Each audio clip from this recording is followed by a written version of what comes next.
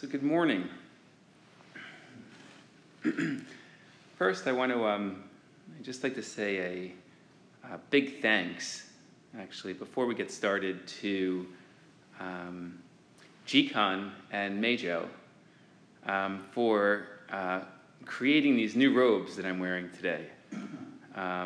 It means so much more to me that they came from you, and I hope that I can deliver the same amount of care and attentiveness that you both put into making this for me. So I really, truly, deeply appreciate it. Thank you. This case today is from the Mumonkan, case number 5, Man Up a Tree. The case. Master Kyogen said, "It's like a man up a tree, hanging from a branch by his mouth. His hands cannot grasp a branch. His feet won't reach the bough. Someone appears under the tree and asks, 'What is the meaning of Bodhidharmas coming from the West?' If he does not respond, he goes against the wish of the questioner. If he answers, he will lose his life. What would you do in such a situation?" The commentary. Even if your eloquence flows like a river, it is of no use. Even if you can expound the whole body of the sutras, it is of no avail. If you can respond to it fittingly, you will give life to the way that has been dead until this moment, and destroy the way that has been alive up until now. Otherwise, you must wait for Maitreya Buddha and ask him. The verse. Kyogen is truly thoughtless. His vice and poison are endless. He stops up the mouths of the monks, and devil's eyes sprout from their bodies.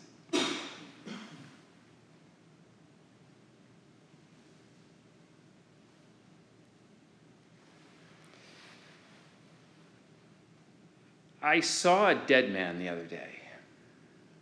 Well, he should have been dead anyways. Anyway, by most accounts. But there he was, sitting in front of me. We were having breakfast together. My friend, not much older than me, had been diagnosed with cancer 2 years earlier. The doctors found an irregular mass on one of his lungs during a routine checkup. The news to him, to his family, of course, was shocking, difficult. But they took some sort of comfort in the fact that the doctors felt that they had found the tumor early enough and the prognosis was good. He would have surgery, followed by chemo, which together they felt would eradicate the cancer. That was the plan, anyway. And while no one plans for cancer, my friend felt that things were well enough in control that things would eventually return to normal, whatever that means. And the plan at the beginning was working. Doctors had successfully removed the tumor, and the chemo, they felt, would kill off any lingering cells. But then things took an unexpected and downward turn. One night, while at home, he suddenly felt an acute and searing pain in his back. Uncertain of what it was, he gestured in agony to his wife that he'd better get to the hospital. Within moments of arriving at the hospital, while doctors were furiously trying to determine what was happening, his world faded to black.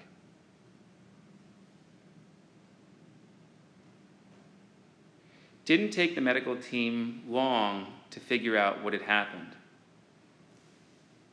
The pain in his body was its way of letting him know that a new fight against the resurgent and more aggressive cancer had begun. As he fell in and out of consciousness, the doctors decided to place him in a medically induced coma. They told his wife and his children to come and say goodbye, that he probably was never going to wake up. And I asked him, "Do you remember anything after you lost consciousness and were in a coma?" Sensing the true intent, though, behind my question, he took a sip of coffee, chuckled, and said, "No, there was no white light."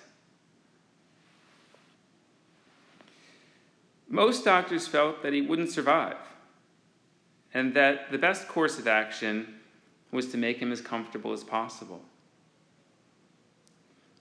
But one attending physician had a radical idea. As long as he was in a coma, why not continue with the chemotherapy? Perhaps this might be one last chance he had to fight the cancer. It worked, but not without some side effects. The chemical cocktail that was in his body was killing the cancer. But when the doctors brought him out of the coma, he suffered from vivid and frightening hallucinations. He believed the doctors were trying to kill him. Truly, he saw devils sprout from his eyes. He panicked when nurses tried to insert a feeding tube in his throat. He was petrified at the new reality he found himself in and uncertain that he would ever escape it. Screaming and growing more violent, the medical staff had no choice but to restrain him. They tied his hands and feet to the gurney. He was a prisoner in his room and in his mind.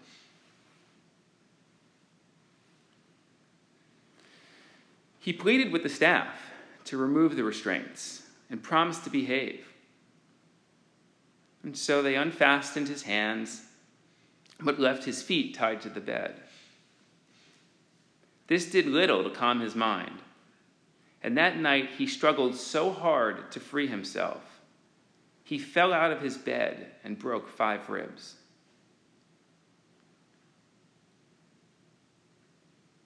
Physically and mentally in anguish, he struggled to find peace in a foreign and scary new world.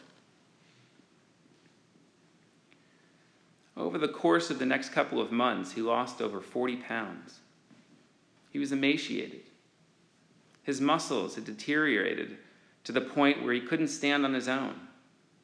His mind and his body were completely exhausted. And yet,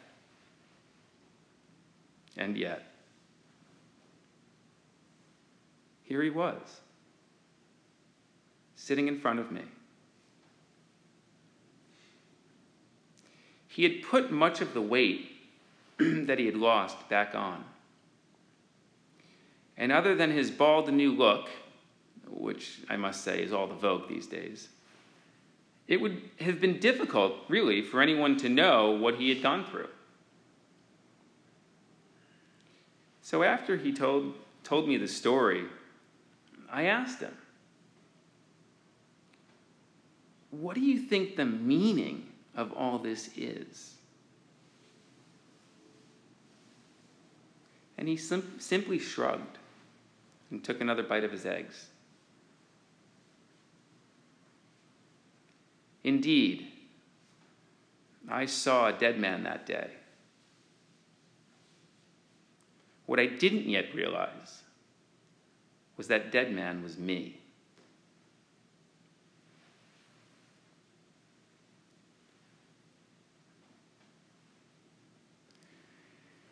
It wasn't until days after, as I was preparing for this Taste Show, that I thought of the case that I referenced at the beginning.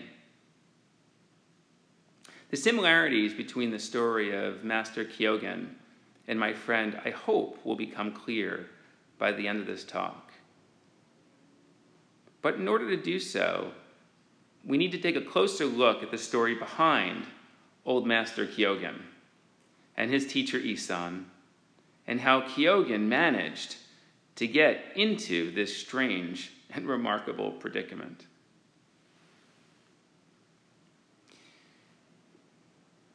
Kyogen was a disciple of Isan.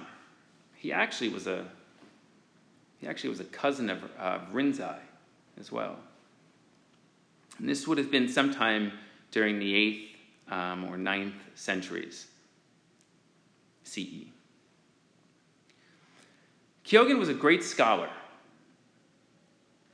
but his intelligence for a long time stood in the way of his own enlightenment.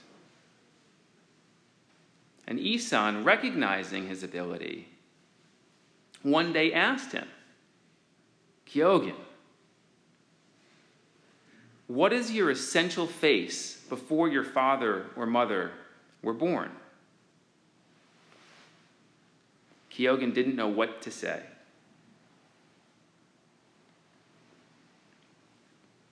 He searched through all of his books, but couldn't find any words to use, couldn't find any way of responding to Isan's question.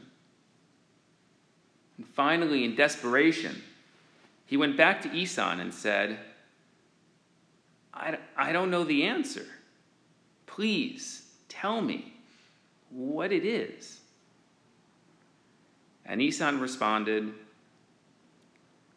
"Even if I might show you, it is my word and has nothing to do with your answer." Driven to despair, Kyogen burned all of his books, and he literally gave up training with Isan. He left.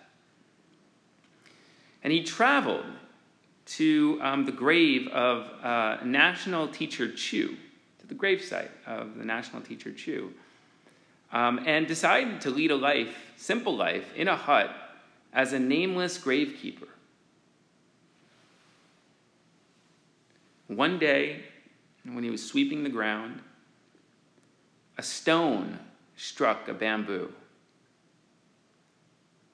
And Kyogen stood speechless, forgetting himself for a while. Then suddenly burst into a loud laughter and experienced great enlightenment. Returning to his hut, Kyogen paid homage to his teacher and said, "Great master, thank you. Your kindness to me is even greater than that of my parents. If you had explained the profound cause to me when I begged you to give me an answer, I should never have reached where I stand today." So, with that context, let's return to the koan. Yeah, I often don't think that we take koans literally enough. Most people here, listening to this here, have had at least some exposure to koans. And so realize that they're not some riddle to be solved or some puzzle to be deciphered. And anyone who's tried to go into Dokusan and present it in that way knows how futile and frustrating that experience can be. I think we've all been there. It's also important to note that koans are not mere historical records either. While, yes, they are public cases, and it can be useful, I think, in some regard, to understand our lineage and what previous practitioners and masters went through. It doesn't necessarily bring it to life for us. They can, in this sense, sort of remain relics of the past with very little relevance to our lives today.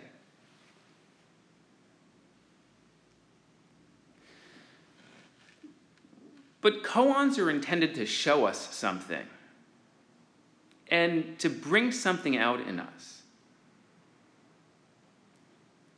They're meant to stir something within that we may not otherwise be fully conscious of. They often use colorful metaphors. But for them to truly penetrate to our core and evoke those universal and sometimes very uncomfortable feelings within us, we have to embody them in a literal way.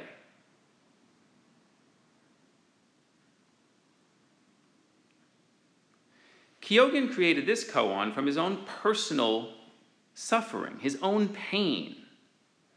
I mean, where else could it come from other than our own lived experience? And he's asking us to do the same. To look to those places within us that create the same insecurities, the same frustrations, and for us to speak from there. We all must use our own lives, our own struggles, if we're going to offer anything of value to anybody else.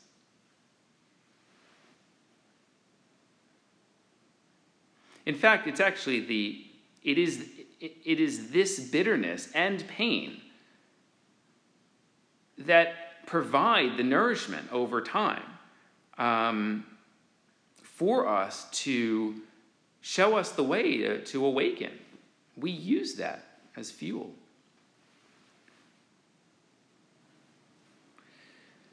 So in this particular case, we get a pretty vivid description of how Kyogen felt after being posed this question by Isan, for which no books, no amount of knowledge could possibly answer.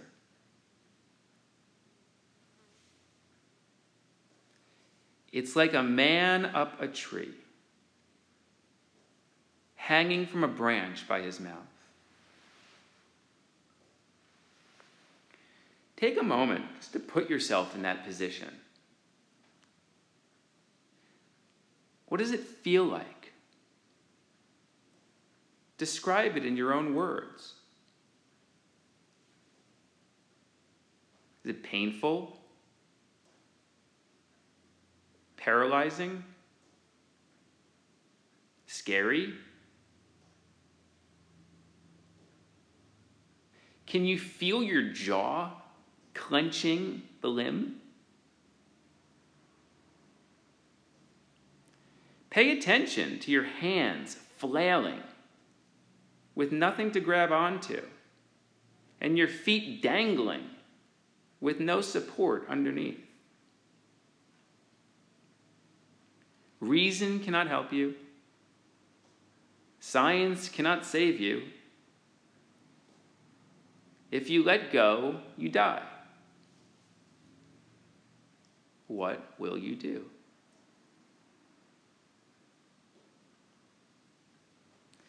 This gripping of the branch is such a powerful image.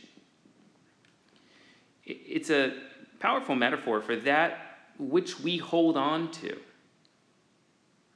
Our hopes and our dreams, our preconceptions, all of the assumptions that we hold dear and don't want to let go of. What is it that you still hold on to?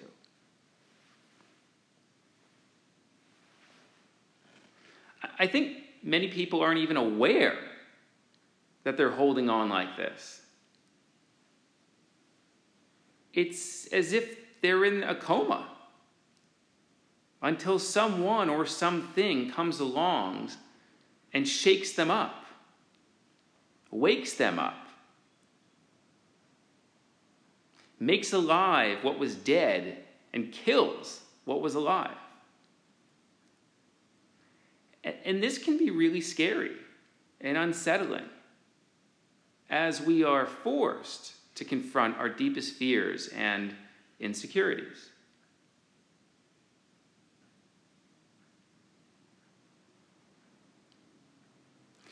Then Kyogen says, as you're dangling from this tree, grasping for something to hold on to, a person appears and asks you this profound question. What is the meaning of Bodhidharma coming from the West? And if you don't answer, you're stuck, suffering, until Maitreya Buddha comes, which is a long time away. And if you do answer, you die. So you can't avoid the question, just as much as you can't avoid life. But how do we find an appropriate response to get us out of this precarious situation?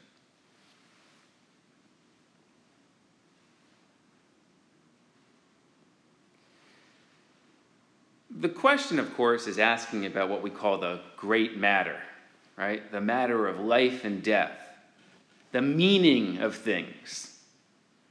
What is the meaning of Bodhidharma coming from the West? Who is Bodhidharma? Why did he make this journey from India to China? To what end? For what purpose? We could make this even more personal, right? Who am I? Why am I here? What is the purpose of my life? What happens when I die? These were precisely the kinds of questions that I was asking my friend when we met for breakfast. Right? What's the purpose of this suffering? What's the meaning of life? And please tell me, what happens after?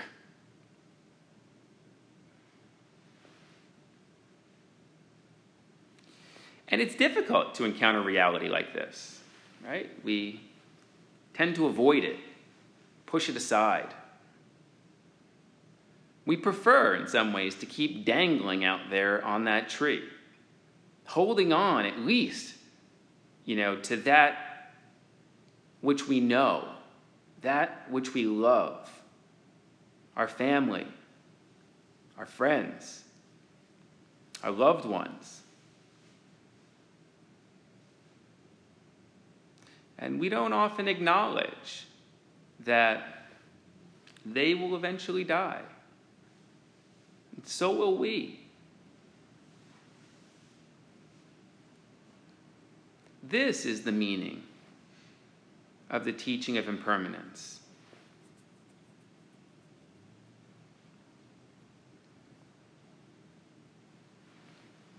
So how do we respond? What do we do with that? Here we have a critical choice. Now, on the one hand, we could continue to remain hanging from that branch, grasping for life and limb. Try to find some way to gain more solid footing. Look for that security. Try to find a ground on which we might finally be able to rest.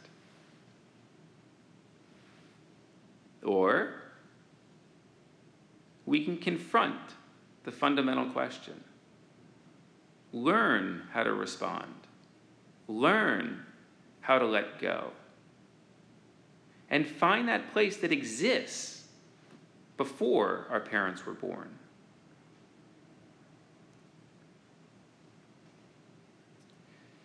Another master, Master Bankai, who wrote in the 17th century, it's the Zen master of the 17th century. This is probably 900 years or so after Isan and Kyogen. And he focused his entire teaching around realizing this unborn, realizing this place that we finally can get some semblance of security. So he says, instead of struggling to do or become something, one needs to cease struggling entirely. If one is truly natural and innocently spontaneous, the unborn will appear. The key to realization is not some method or practice, however helpful these may be, but letting go of everything which is not the unborn. This involves no special method, as typically understood. It involves the total openness of one who has no presumed goal, no presumed intention, no presumed desire or wish.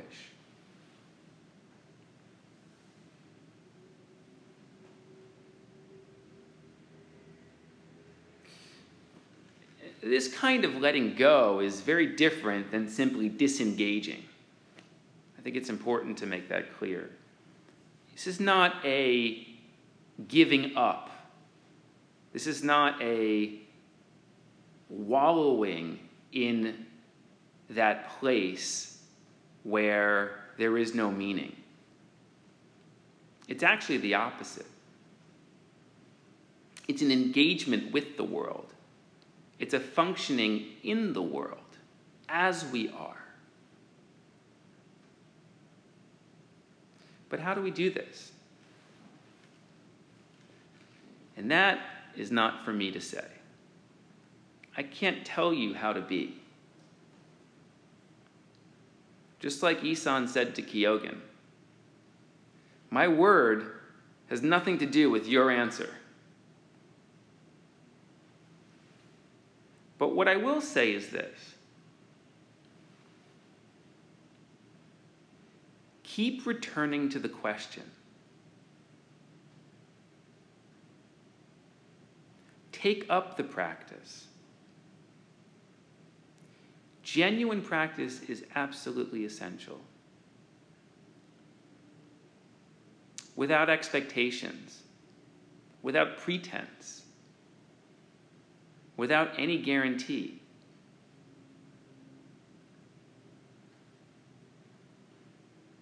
Do it with determination, dedication, perseverance. Nothing changes without those things.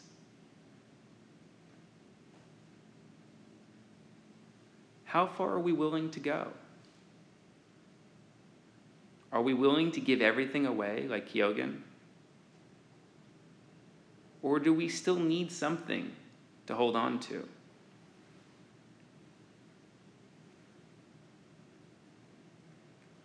This requires a good amount of faith. We call it great faith. And we need that because we need that faith because logic and our intellect can't get us there. Our intellect wants to understand. It wants to know. It wants to find meaning. But there is no meaning. There are no solutions. There is no realization. And there definitely are no guarantees. Nothing is fixed. Nothing is certain. Everything is in flux. And Flux doesn't care about meaning. Flux doesn't even know what meaning is. It's only our minds that want to resist this change and preserve some notion of a fixed and immutable self that projects meaning onto an otherwise meaningless world.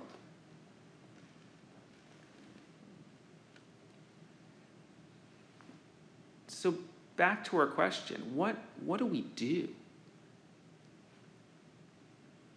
Do we do nothing? Do we try and go back to that comatose state before the question was asked? And we weren't even aware that we were dangling from the tree?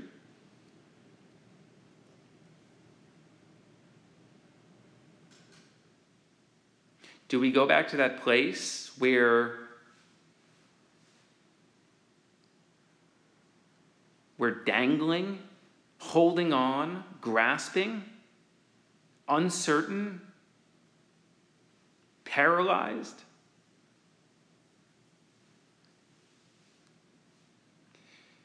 Or is there something else that we're called to do?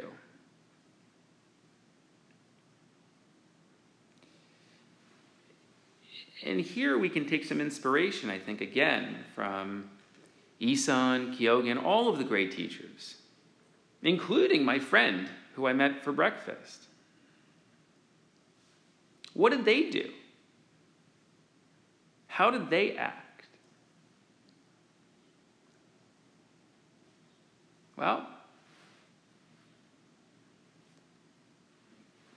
first point is that they really made no attempt to explain things as they really are.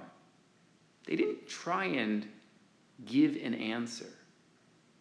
When I asked my friend what was the meaning of all this, he just shrugged.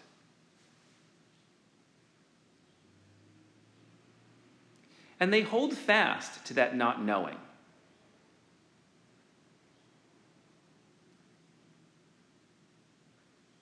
But then what?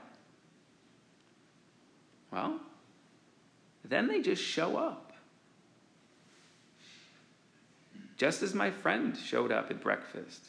Fearless, courageous, probably still scared, but there nonetheless.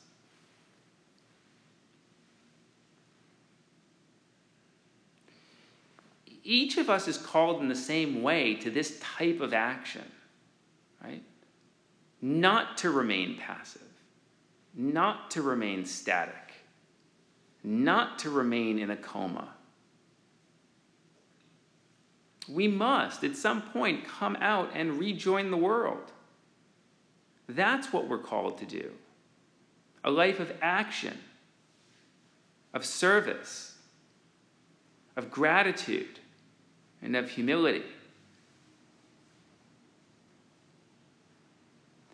We have to do whatever it takes to realize who we are. We have to practice with this great determination, again, without pretense or expectations. We have to cut out everything that is not essential. Burn all of the thoughts, the concepts, the expectations, the desires. Burn it all. And go be a gravekeeper for a little while.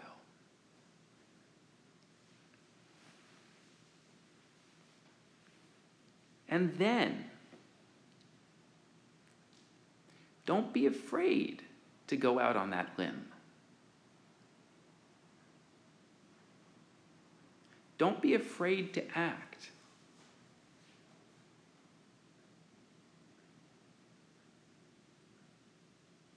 Don't be afraid to help, to support, to offer what you have for the benefit of others. That takes courage too.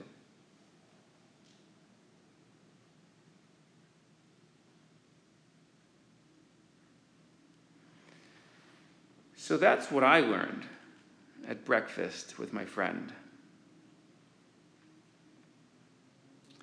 After all the questions and my own internal struggle for that search for meaning,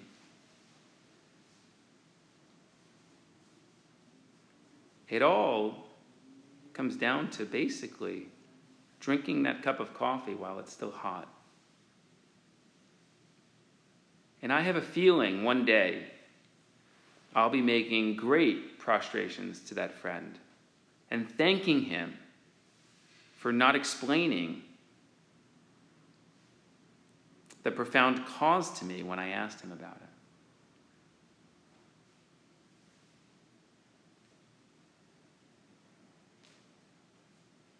So I'll leave you with this.